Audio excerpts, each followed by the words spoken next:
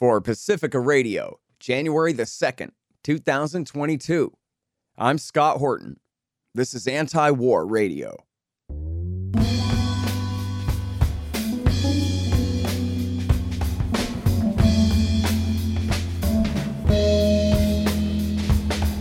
All right, y'all. Happy New Year and welcome to the show. It is Anti-War Radio. I'm your host, Scott Horton. I'm the editorial director of antiwar.com and narrator of the new audiobook, Enough Already, Time to End the War on Terrorism. You can find my full interview archive, more than 5,600 of them now, going back to 2003, at scotthorton.org and at youtube.com/Scott Horton Show.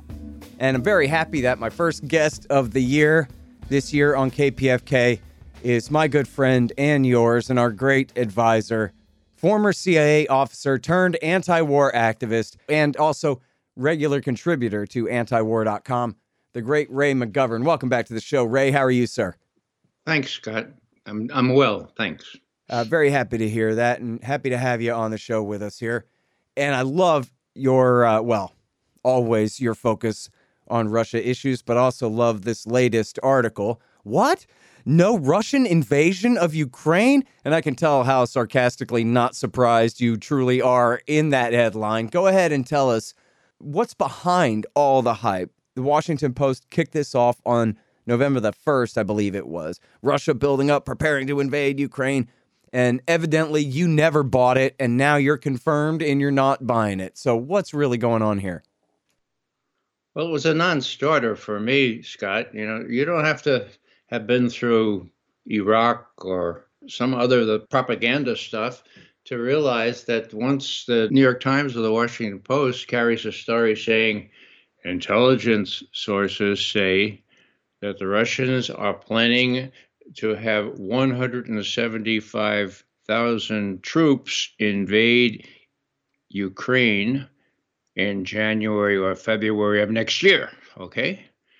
So that, if memory serves, was December 3rd, just about a month ago. Well, everyone ran with that, even people like, and this is sad, even people like Warren Strobel, who with Jonathan Landay were the only people that had the guts to tell the real story about those notional weapons of mass destruction in Iraq before the war. Okay, so you have a sad situation where even the stars, even the ones that stood up against all the propaganda about Iraq, even they need a job. And so Warren is working, I think, for Reuters. Jonathan Landay, you don't hear anything from him anymore, but even he, all it took was a trip to Afghanistan, joining the troops for a little foray on the battle line, and he was converted to thinking that Afghanistan was a great idea. It's very, very sad for someone like me who's been around for a while to see how easily, I don't know, these guys are really smart guys. I think it's not unfair to say they need a job. They need to get paid. But you know what it is too, Ray? It's the CIA. I mean, the reason that Jonathan Landay, which, by the way, on Twitter, he's a terrible Russia hawk, Russiagate truther the whole time, and Russia hawk now. But I think the answer is the reason they were good on Iraq is, remember the stories that they were breaking, where CIA agents are complaining to us, or CIA analysts are complaining to us about the neoconservatives in the Office of Special Plans at the Pentagon digging through our trash and embellishing our lies into even worse ones and this kind of thing. So it was an interagency type thing. And what were Landay and Strobel in that situation? They were the pets of the CIA the one time they happened to be telling the truth. Not that they didn't lie us into war, but just they were telling the truth about the neocons at the Pentagon lying us into war too, was all, right? Well, half right. Let me explain. As I've said many times on this program, there are two CIAs. There are the operations people who do the propaganda, and there are the analysts who, at least in my day, had career protection for telling it like it is, for telling the truth. So what did Landay and Strobel have? Well, this is very clear in a film. It's called Shock and Awe, You won't find it in your neighborhood theater because it's an indictment of what happened in Iraq, but it tells a story of one of our veteran intelligence professionals for sanity who sat outside the Secretary of Defense's door and was able to see what was going on and talk to Strobel, talk to Landay. And she was just one. Her name, by the way, is Karen Katowski. And she kept us so close to the vest or to the blouse or whatever that we didn't know. We didn't know that she was the one until we went to the premiere. We were invited to the premiere. It was she and it was others. I have to admit, I talked to Landay myself. So did Larry Johnson. So did several people came up at the end of that premiere and said, "Yeah, well, they named a telephone number, and Strobel his ears would perk up and say, 'Oh, so you're the guy you used to call?' Oh, yeah, okay." So there were a number of us. Now they were all from the analysis part of the agency. The ones who were not pushing the legend that there were weapons of mass destruction, but rather the ones who were agape, like myself, at how this lie was being spread and eaten up by every major media except these two guys from Knight Ridder, Strobel, and Landay. But there you go. People get twisted around, and it defies explanation on my part, but well, one explanation, James Risen, who used to have some really good sources in the intelligence community, wrote some books that had really good stuff in it. Well, there isn't any source within the intelligence community that would dare contact James Risen now because of all the surveillance that's in place. So what does Risen end up doing? He ends up he ends up a Russiagator par excellence and defames people like me and Bill Binney. So Such a disgrace. Seriously, it is. Mm-hmm. Yeah, on this particular story, Scott, it's pretty vivid what happened. We know that the denouement is coming on the 10th of January when senior negotiators from the U.S. and Russia get together and talk about Russian proposals for prohibiting the further eastward expansion of NATO and other measures that Russia is insisting on to preserve its own security. So that's in the cards. That's less than 2 weeks away, okay? Now, on Christmas Day, more than 2 weeks ago, Christmas morning, the Russian army announced, we're pulling out 10,000 plus troops from the areas near Ukraine. Whoa! How does this fit the narrative that the Russians are about to invade Ukraine? Well, it doesn't, And the only person that picked up on the story was a woman from the New York Post, mind you, who published it. It was a Russian announcement, and she just laid it all out. They're withdrawing 10,000 plus troops, okay? And what did the New York Times do? They didn't say nothing, right? Didn't say nothing. What did the Washington Post do? Didn't say nothing, okay? So here we are, 26? We're about 4 or 5 days into the whole thing, and no one in the media has been permitted to say, might this be a sign that the Russians are trying to get the negotiations on January 10 off on a good foot? Could this? They tucked it into a story about the talks coming up in Geneva. They tucked it into one sentence, and that is just incredible. That really is something else. That's its own news story, Ray. The Russians pulled 10,000 troops out from where they'd been building them up, which is actually not that close to the border anyway. I read it was something, more than 200 miles away, like from Austin to Dallas away. But anyway, they pulled the 10,000 troops back. This makes the New York Post only, which is really, like America's Daily Mail or whatever, sort of a right-wing tabloid. But it's not the Washington Post. It's certainly not the New York Times. And then only 4 days later, they bring it up, but it's not even its own news story. It's, as you say, tucked into this other story where do they even point out that, wow, this is actually a pretty big concession possibly? No. Or indication of the spirit that Putin's trying to enter the talks in or anything like that? No, that would be reasonable speculation, right? But they're prohibited from doing that because they don't have the memo. They don't have the memo yet. They didn't get the memo from the people who run the editorial, who run for our government, what people like the New York Times and Washington Post is allowed to say. So without, it's really quite embarrassing. Without the memo as to what to say, what the guidance from the government, they don't know what to do. So those few outlets, ABC News, CBS News, and as you say, New York Times yesterday, that dared mention the thing, always followed up by saying, yeah, but they have many more troops on the thing. They're going to invade. The Ukrainians are saying they're going to invade. And besides, it's just a very dangerous situation. And it's unclear. That's the word that they're allowed to use so far. It's unclear what this means. Well, okay, it's reasonably unclear, but what's really clear is that they have no guidance from Washington, and this bespeaks a lack of, well, at least there should be somebody in the White House who is giving the kind of guidance that they usually give. It bespeaks a lack of cohesion. And there's probably a Donnybrook in the White House right now between those who want to do something sensible on January 10th and those who say, no, it's a dirty Russian trick. Look what they did. Pick Christmas Day to make this announcement. Yeah, it's really pretty bad. Speaking of Christmas Day, it was the 30th anniversary of the final end of the Soviet Union, and I'm sure you remember it much better than me, but I was watching when they pulled down the red flag over the Kremlin for the last time that day and put up the red, white, and blue flag of the new Russian Federation.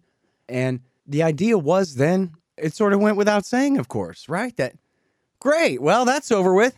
Now, obviously, the counter-narrative is, well, sure, and everything was fine until this evil Putin came, and Putin, essentially, if he ain't Stalin, he's like Stalin's younger cousin or something, the kind of guy who, if it wasn't for our efforts, would be rampaging across the planet right now, Ray. And so that's why all this has to be done.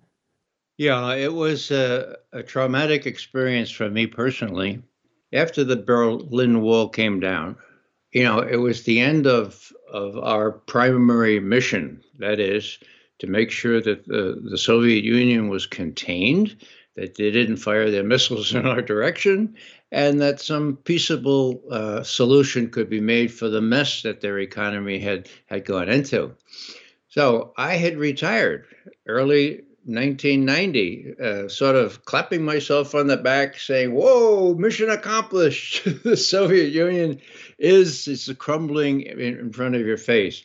Then, President George H.W. Bush, to his great credit, spoke even before the wall came down, spoke about a Europe whole and free, a Europe from Lisbon to Vladivostok, whole and free. He told Gorbachev, look, we're not going to dance on the Berlin Wall. We know you're in trouble. Just realize we're not going to take advantage of your troubles there in Eastern Europe. Now, in a word, what happened? We took advantage. Starting with Bill Clinton, we accepted the application, so to speak, of former Warsaw Pact nations like Poland, Hungary, Bulgaria, the Baltic states, and others to become parts of NATO. Why was that wrong? Well, because we promised the Russians we wouldn't do that. Explicitly. It's in the notes. Jack Matlock, who's a friend of mine, who was ambassador at the time, has his own. He was there. He was there when they said these things. So what happened was the promise was completely discarded. It was not written down, which was a major mistake. Everyone acknowledges. But Bill Clinton, being the lawyer that he was, well, if it's not written down, we can do what we want. And even though George Kennan and others warned strongly that this would lead to a Russia that resented our encroachment on their zone of security, they went ahead and did it. Doubled NATO in size, and every one of the new nations well to the east of East Germany. And the promise, of course, was not to expand NATO 1 inch east of East Germany. So that's where we are today, actually, Scott. The Russians now are in a different position from back in the 90s. Hang on just 1 second. Hey, y'all, LibertasBella.com is where you get Scott Horton Show and Libertarian Institute shirts, sweatshirts, mugs, and stickers and things, including the great Top Lobsters designs as well. See, that way it says on your shirt why you're so smart. Libertas Bella, from the same great folks who bring you ammo.com for all your ammunition needs, too. That's libertasbella.com. You guys check it out. This is so cool. The great Mike Swanson's new book is finally out. He's been working on this thing for years. And I admit I haven't read it yet. I'm going to get to it as soon as I can, but I know you guys are going to want to beat me to it. It's called Why the Vietnam War: Nuclear Bombs and Nation Building in Southeast Asia, 1945 through 61. And as he explains on the back here, all of our popular culture and our retellings and our history and our movies are all about the height of the American war there in, say, 1964 through 1974. But how did we get there? Why is this all Harry Truman's fault? Find out in Why the Vietnam War by the great Mike Swanson. Available now. But here, Ray, you got to address, too, what a psychopath, crazy, madman power monger that Vladimir Putin is and his will to power over all of Europe and all of that. I mean, I know you read the Washington Post. Don't you know what's going on out there? Well, I'm just teeing you up, but because I know that's not your opinion, but that is the consensus. Of course, yeah. Now, Putin was I want to say Leningrad. He was in St. Petersburg under Yeltsin, and he watched. And what happened? Okay. What happened was Wall Street, the Russians used to call them bloodsuckers, kravatitsy in Russian. They descended on Russia and plundered it. From 1991 until 1994, the mortality rate for males in Russian went down by, get this, 6 years. 6 years. Now, is that something that Putin made up? No, those are World Bank statistics, okay? And why did that happen? Because oligarchs from Harvard, oligarchs from Russia plundered the Russian economy. People were starving, and that's what Putin watched. Okay, that was Yeltsin's years. Now, by some stroke of fate, Yeltsin may have had a pang of conscience and said, "Look, when I go, I'm going to appoint somebody who maybe be able to right the mistakes that I did." He appointed Putin, and Putin immediately tried to get things back in shape. Now, we're talking, early 90s. What happened in 91? Well, we had this magnificent victory where we slaughtered Iraqi forces in that first Gulf War. Now, why do I mention that? Because after that, General Clark, who was head of NATO at one point, went to the Deputy Secretary of Defense, Paul Wolfowitz, and said, what'd you learn from the Gulf War? And Wolfowitz says, the most important lesson we learned is that we could do these things and the Russians can't stop us. Right. Now, we have to prepare for the day when the Russians can stop us, and so we have to do everything we possibly can to keep them down. Now, that was 1991, okay? Fast forward, Iraq, we invade Iraq, the Russians can't stop us. Later, Syria, we invade Syria with. Well, wait, don't skip Libya, where Putin was cooling his heels as prime minister and allowed his protege Medvedev to be president for a little while, and Hillary convinced him we're just going to prevent a massacre in Benghazi, and then use their no-fly zone UN resolution that Russia supported or at least abstained. And then turn that into a writ for regime change in Tripoli, which completely humiliated Medvedev and hurried Putin's return to the presidency. I think the plan was he was going to wait another term, and he decided he wasn't going to now. Yeah, because of Hillary's backstab on Libya. Big mistake by Medvedev, no doubt about that. It was Hillary who persuaded the Russians and the Chinese to abstain on that resolution. And the result was the dismemberment of Libya and the brutal assassination of Omar Gaddafi, at which Hillary famously said, we came, we saw, and he died. Him and a lot of other people. Now, I'm sorry to interrupt, because go on to Syria, because it's so important what America did in Syria. And people might not know, what's the connection with Russia? Why is that so important with our relationship with Russia? Yeah. Well, when Obama came in, the deep state, the CIA, military, and so forth, persuaded him to up the ante in Afghanistan. To anyone who knew anything about history, that was a real stupid thing. And as you know, after 20 years of stupidity, we had to withdraw ignominiously last summer. Then Syria. What about Syria? Well, we were about to have our little moderate rebels, as we call them, overthrow the duly elected president of Syria, Bashar al Assad. Okay, what happened? The Russians stopped us. Whoa, we're talking what, 2015 now. Putin goes to Obama at the UN and he says, I just have to let you know this, that we're sending our Air Force and part of our army into Syria to block the moderate rebels that you support. We're not going to let that happen. We'd like to do this together. So if your Secretary of State Kerry is willing to talk with Lavrov, so much the better. What happened? They talked.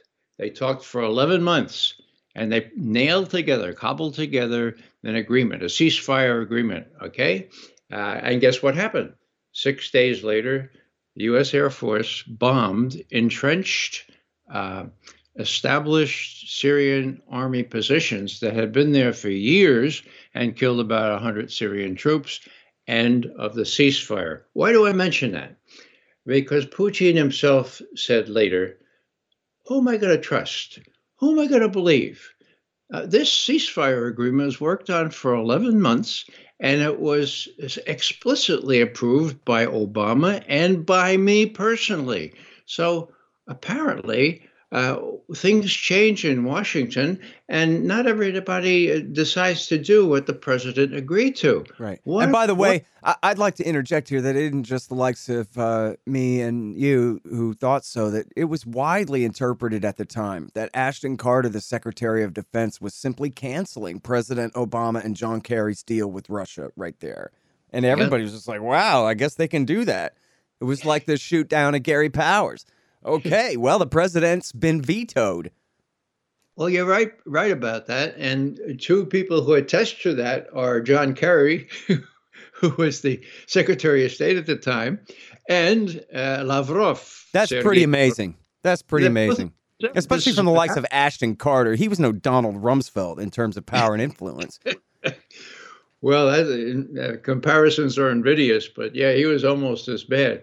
But what am I saying here? I'm saying that if you look at, let's say you look at Putin's end-of-year press conference, which went on for about 4 hours. He answered questions without any notes. He just, it was one of those performances. Anyhow, was he there with 5 of his keepers? No, he was sitting alone in the middle of this incredibly long dais with his PR guy, Peskov, on one end, okay? So this was sort of a dramatic visual representation of what the Russians call Yedin Nachaya, okay? Yedin, Adin is one, okay? Nachaya is leadership. From the czars down to the present day, you need somebody in charge, one guy, and that happens to be Vladimir Putin at present. On the American side, and this is going to come to the head in January at these negotiations. Okay, so you make an agreement. Let's say Biden realizes that with China and Russia united to support Russia's core interests, I better give a little. I better not move NATO any farther east. Let's say he does that and he agrees to that. Well, who's to guarantee that the next president or even Biden himself 3 weeks later might say, "Oh well, I didn't really mean that." So this is a double problem from Putin. He knows that our situation is not only not secure from presidency to presidency. Each president can kind of get out of the ABM treaty, for example, the INF treaty. INF treaty, of course, destroyed a whole class of intermediate and short-range ballistic missiles in Europe. A whole class of them already in place there, destroyed them. 1987. Mm. Now, that all has been negated now, and there are new missiles that Russia is hell bent on preventing being put in the parts of Eastern Europe that would threaten the Russian ICBM force. So we'll have to see in January whether Biden would acquiesce in saying, well, okay, we won't put those things in. And if he does, then the military is going to say to Putin, hey, Vladimir, yeah, this is great. You even got them to sign a piece of paper. Well, they signed a piece of paper for the ABM treaty and for the INF treaty. Well, Ray, I mean, in fact, the single greatest thing that Joe Biden has done probably in his life, other than get us out of Afghanistan, was he saved the New START treaty, which was the last treaty limiting long-range strategic H-bombs and, those numbers of missiles. And Trump was going to let it expire. And it was set to expire right after inauguration last January or last February, I guess. And Biden got back in that, so maybe there's a little bit of hope there. But it's not reassuring that we have Anthony Blinken and Jake Sullivan and these other horrible people around him either. Well, what's really unsettling, of course, is you have these admirals heading up the Strategic Air Command, so-called. They're saying, well, nuclear weapons, we don't rule them out. They could be used. And then you have Navy admirals like Stavridis saying, yeah, well, war with China is inevitable. I'd give it 6-7 years. It'll be nuclear. And it's like these same fellas who were working for John Kennedy ostensibly, Curtis LeMay and all that sewer of deceit is what George Ball called them, the Joint Chiefs of Staff, who not until Daniel Ellsberg asked them how many casualties, how many people would be killed in a nuclear exchange, did they admit that, only about 200 million in Europe, but 500 million in whatever it was. In other words, nobody asked the question. So has anybody asked these guys who head up Strategic Air Command, if it goes nuclear, how many people will be killed? I doubt it. And so we're back to 1962, 63, 61 even, when the military is off on its own, and Putin has to contend with that. Now, in addition to all the other things we saw that violate the principle of Yedinachalye, here is the example of General Milley. Okay, now General Milley is afraid that his president is going to order a war on China so they could be reelected. Okay, now everybody, all my liberal friends say, "Oh, wasn't that great that he called his Chinese counterpart and said, oh, look, it's not. It's not going to. We're not going to let it happen." Okay, well, what the hell is that? I mean, that's gross insubordination.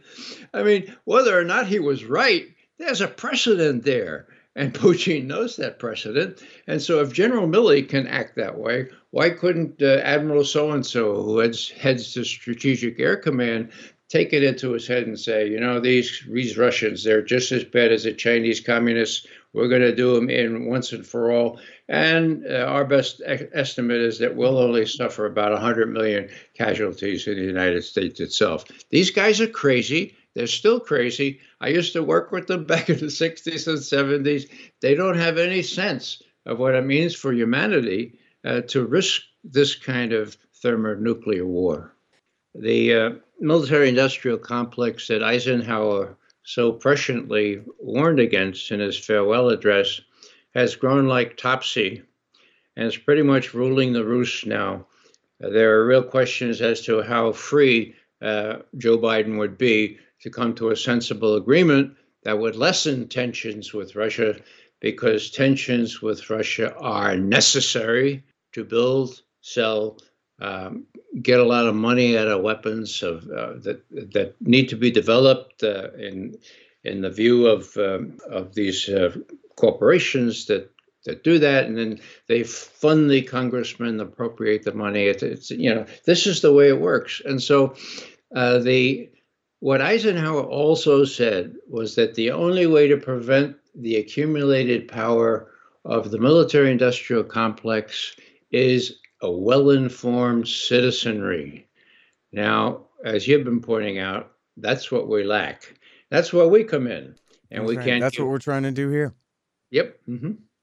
So I think that we can't we can't stop, and sometimes we can't always see the results of our efforts, but they're going to come, and they're going to come probably quicker than anyone expects. Hang on just one second. Hey guys, I had some wasps in my house, so I shot them to death with my trusty Bug Assault 3.0 model with the improved salt reservoir and bar safety. I don't have a deal with them, but the show does earn a kickback every time you get a Bug Assault or anything else you buy from Amazon.com by way of the link in the right-hand margin on the front page at scotthorton.org. So keep that in mind. And don't worry about the mess. Your wife will clean it up. Green Mill Supercritical is the award-winning leader in cannabis oil extraction. Their machines are absolute top of the line. They simply work better and accomplish more for less than any competitor in the world. We are talking anywhere from a couple of $100,000 for the base model and up. So this is for serious business people here. But the price, as they say, will be worth it. Green Mill Supercritical customers' investments pay for themselves oftentimes in just weeks. Simple enough for almost any operator. Deep enough for master technicians. Their new novel techniques for inline real-time winterization are leaving their competitors in the key. That's greenmillsupercritical.com. Man, I wish I was in school so I could drop out and sign up for Tom Woods' Liberty Classroom instead. Tom has done such a great job on putting together a classical curriculum for everyone from junior high schoolers on up through the postgraduate level. And it's all very reasonably priced. Just make sure you click through from the link in the right margin at scotthorton.org. Tom Woods' Liberty Classroom. Real history, real economics, real education. All right, Ray, so let's keep talking now because I still got 20 minutes. Now, as far as the hardball that Putin is playing there, like what is even the reality of that troop buildup? I kind of mentioned as an aside earlier that I had read that all this buildup is taking place 200 miles from the Ukrainian border. And, you know, Dave DeCamp had told me, our news editor at antiwar.com, that, in fact, the Americans, I think the Post kicked this off on November the 1st, if I have it right, and that Dave said that the Ukrainian government's reaction was, what? The Russians aren't building up a thing? What are you talking about? And then the Americans said, elbow, they are too. And then the Ukrainians got on the same page and said, oh yeah, the buildup. Yeah, that was the same one we're worried about too, or, you know, whatever it was. But I'm just so used to doubting every word out of these people's mouths, but I don't want to be like naive and stupid either. It does seem that Putin was building up some kind of force, and it was essentially to play this card that, listen, you guys can give these punks, Javelin anti-tank missiles, but you cannot give them, anti-ballistic missiles, which, as we know, launch from the same tubes that you can launch Tomahawk missiles from, nuclear-equipped Tomahawk missiles from. That was a line that he was drawing, and eventual, sooner or later, membership for Ukraine in NATO was a line he was drawing. But explain that part of the story, I guess, about just what it was that the Russians are doing, what precipitated it. Give us the timeline as you see it, if you could, please. Well, first, one needs to be reminded that with the sophisticated collection platforms flying around in space these days, and we know exactly where where Russian troops They got are. You too, Ray. There we go. Well, sometimes having some experience is a detriment here. So anyhow, we know where they are. I mean, there's no doubt in my mind that we are focused laser-like on where the Russian troops are along the Ukrainian border. Okay, so. Do we get that story leaked to the press? No, we don't get that story. Do we get photographs that show that? No, not really. We get the different photographs from other agencies, and what they show, according to, I may have this wrong, but my recollection is that it was the Washington Post on December 3rd that published this thing saying, look at these photos. The Russians are going to invade Ukraine. in January and February with 175,000 troops. Count them, 175,000, okay? Now, that was picked up by everybody, okay? Without any questioning. Why? Because the source was intelligence sources, quote, end quote. And they've never been wrong, right? I mean, WMD and all the other intelligence fraud, not mistakes, but fraud over the last couple of decades. Of course, intelligence sources should be mistrusted from the very beginning. Anyhow, that played the theme. 175. Even Warren Strobel, the I mentioned before, he mentions it in his most recent thing.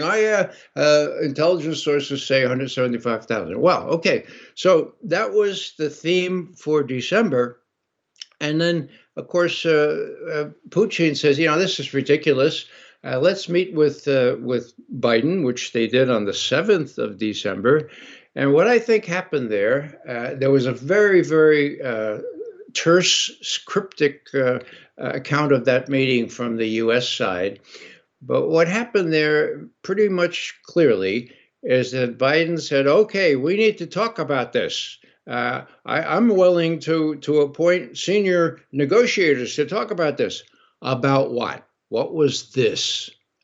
This was the threat that the crazies in Ukraine might start a war, and in a different scenario, that medium-range ballistic missiles will be put in Ukraine as they are being put in Poland and Romania. Now, are they actually in the holes? No. They're so-called anti-ballistic missiles to defend against, get this, to defend against Iran in those holes right now.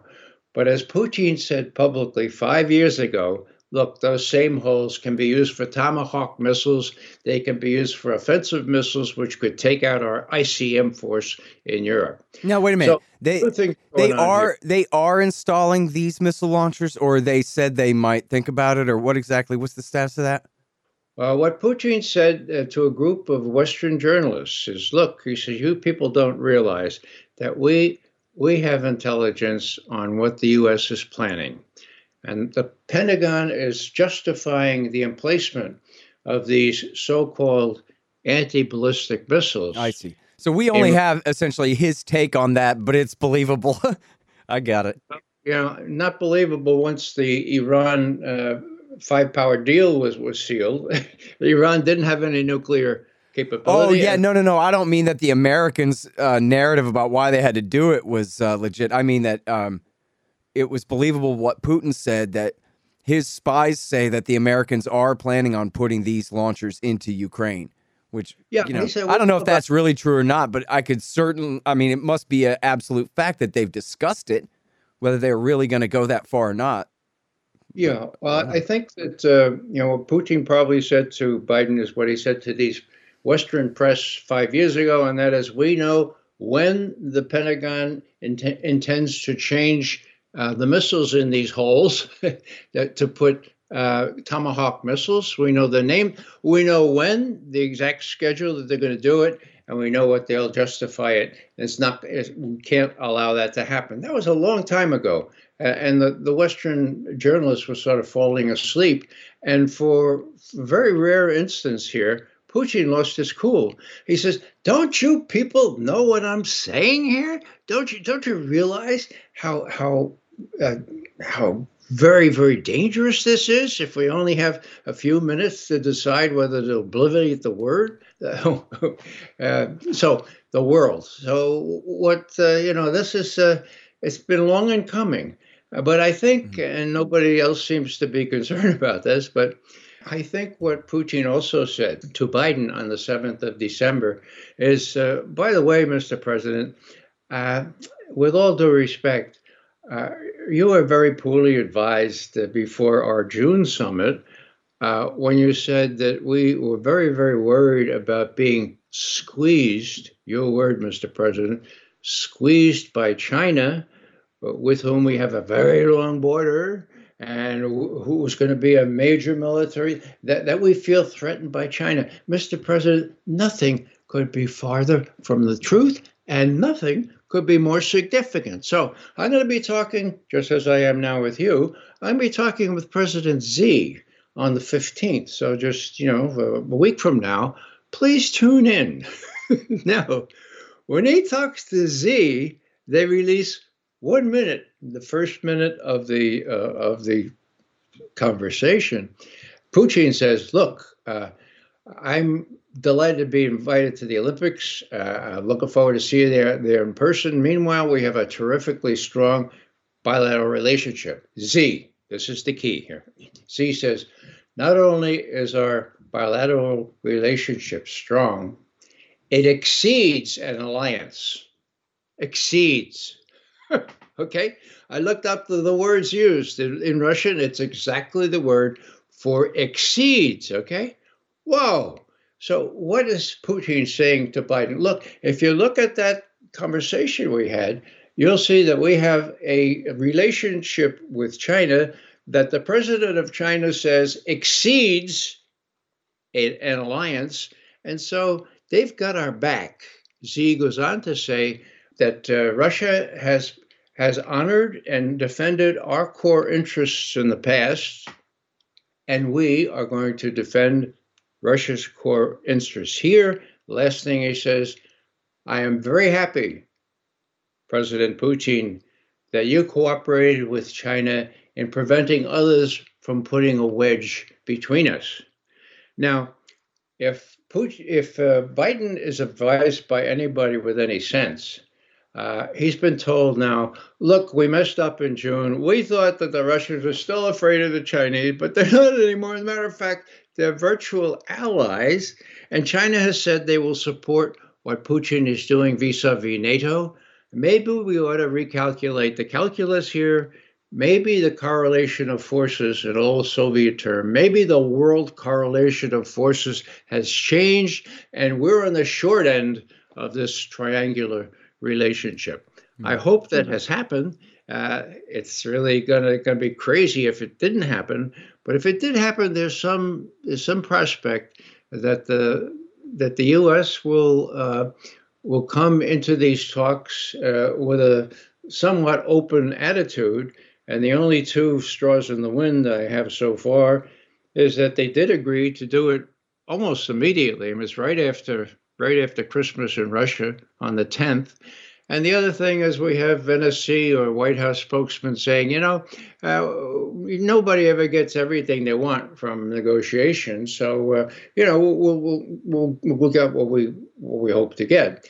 So there seems to be some kind of openness, but I think there's a battle royale going on in the White House right now as to how flexible to be and how seriously to take Russian threats, because finally one can appropriately use that word, Russian threats, if there's not some give in Biden's position.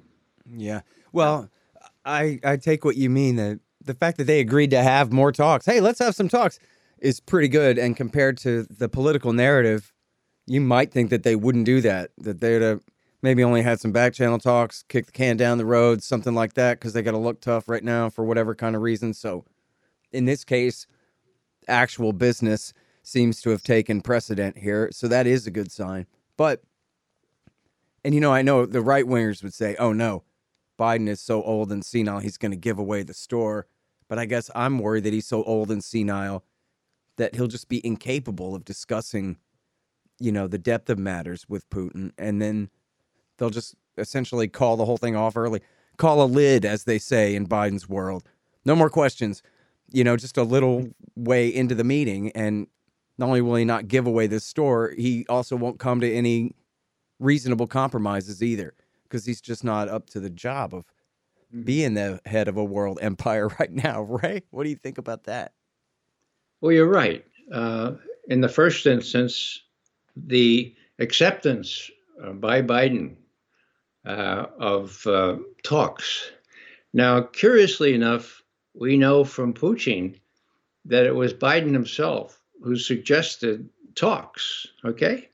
I think he was rather impressed by Putin's presentation, 1-on-1 or 1-on-5, on December 7th. And they said, "Oh, we better talk about this," and I'm ready to appoint senior representatives. We have that from Putin himself. It was Biden's initiative. Now, whether Biden knew what he was getting into or not, probably not. But it wasn't a day or two later before these draft treaties appeared, and the Russians took the initiative to say, "Well, this is what we're going to talk about." So, number one, it was great that we were receptive to talking. It was Biden who first suggested it. But number two, that we said, "Well, all right, you need it right away. How about early January?" And the first possible thing they could do is right after Russian Christmas, and that was the 10th. And so that's less than 2 weeks away. Now, they giving away the store, it really doesn't matter. And this is what I mean. Even if Biden agrees to some sort of compromise here, it will have to be so rigidly inspected. Doverai approverai, trust but verify, that the burden will be on the U.S. to demonstrate that it's not reneging as it has on various other treaties. So it's going to be pretty complicated because there are lots of people, including very influential Russian military, who are saying to Putin, "Yeah, right. You want a piece of paper to say, isn't that neat? You get a legal piece of paper. Well, that's what we have with the ABM treaty. That's what we have with the INF treaty. So what the hell good? It's not like the Americans say. It is not worth the paper it is written on." Okay, so Putin's got a lot to deal with, but the saving grace, in my view, is that he's a cool head. Okay, he has Russian national interests at stake. That's why he doesn't want to be 5 minutes away from having to decide whether he would destroy the world. Okay, that's why any sensible statesman would try to prevent that situation from occurring. Which, speaking of which, I mean, that means we need a brand new hypersonic missile treaty too, because you launch one of those bad boys from a ship in the Atlantic, and Washington, D.C. or New York City, they only have, or launch one from an American ship from the Baltic Sea or the Black Sea, and D.C. or Moscow only have a matter of maybe single-digit minutes to decide whether to kill all of humanity or just take an H-bomb on the chin or what they're going to do. That's right. Putin himself has talked about 5 to 7 minutes. 5 minutes if it's a hypersonic weapon, 7 minutes if it's something slower. Okay, so now what about pressing the main button? Putin's been asked that. They've said, "Now, Mr. Putin," this is a Russian journalist, if the Americans launch their intercontinental ballistic missiles and Russia is going to be destroyed, will you really destroy the rest of the world when Russia is going to be destroyed anyway? And he looked at the guy and he said, what would the rest of the world look like without Russia? Of course, we would die as heroes. They would be going to the other place, dying as villains. So there's not a doubt in my mind that Putin is capable of pressing that big button. But that very capability, I think, has persuaded him to act the statesman here, to be cool-headed, and in this case, to be very, very strong, but to be willing to negotiate. That's what this is all about. It's not, please remember where you heard this, it's not about Russians invading Ukraine. Yeah. Well, it's the same kind of thing with Taiwan. Not that we have time for a whole treatment on that subject here, but every time they say that, see, China's preparing to invade Taiwan, what they're really doing is flexing their muscles and saying, don't declare independence. So we won't have to invade you, that kind of thing. Not that I'm saying that's fine or whatever, but I'm just saying that's the reality of it compared to the way they spin it. Same thing here. They're not really going to invade. They're just saying, you better not do this, that, or the other thing, or else we might have to. That's all. Yeah, and justifying the expenditure of billions of dollars to build up our, quote, defenses, end quote, against China. When the pivot to Asia happened, I could just see the people in Lockheed and Raytheon having a big champagne party, saying, "Oh my goodness, even if Russia sort of dissipates as a major threat, now we got China. We're sitting pretty. It's going to be a really good couple of years coming up because we're pivoting to China. China will be a threat in quotes for years and years. Man." Break out the champagne. Right. Hey, Andrew Coburn, the journalist in D.C., had sources or I guess one source, who was at a party in Crystal City where all the Pentagon contractors live and work and make money. And he said they were at that party when the news that the Russians had seized the Crimean Peninsula came over the wire. And everybody laughed and celebrated and had another round of drinks and thought it was the funnest thing. And he wrote about that, and I've talked with him about it too. That to them, they were just like, great, there's billions of dollars. Just think, another crank on the ratchet of tension with Russia. Mm-hmm. This is wonderful, they said, speaking for the American people somehow. They're the ones in charge of the policy. Yep. Yeah, the people like Andrew Coburn are people that the American people should be exposed to, read and digest. Otherwise, what Eisenhower warned about, an ill-informed American citizenry is likely to think that, oh, well, the Russians are going to invade Ukraine and allow some crazy Ukrainians. Now, let me just say this. And real quick, we just got about one more minute here. Okay. What happened during Putin's recent 21st of December talk to the major military in Russia was that the defense minister came up and said, U.S. contractors are preparing a chemical attack to justify a false flag attack from the start of war on the border of Ukraine. Now, that was highly unusual that this report would be reported in that forum to the president of Russia. But that shows how seriously they take these false flag attacks. And that's the only way the Russians would take up arms against Ukraine if there were that kind of provocation. And I would not rule it out. All right, you guys, that's the great Ray McGovern.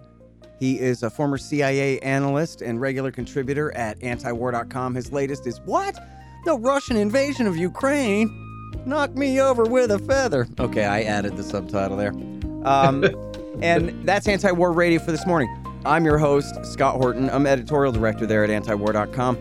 And I'm the host of the Scott Horton Show as well. I've got 5,600-something interviews going back to 2003 for you at scotthorton.org and at youtube.com/Scott Horton Show. And I'm here every Sunday morning from 8:30 to 9 on KPFK 90.7 FM in LA. See you next week.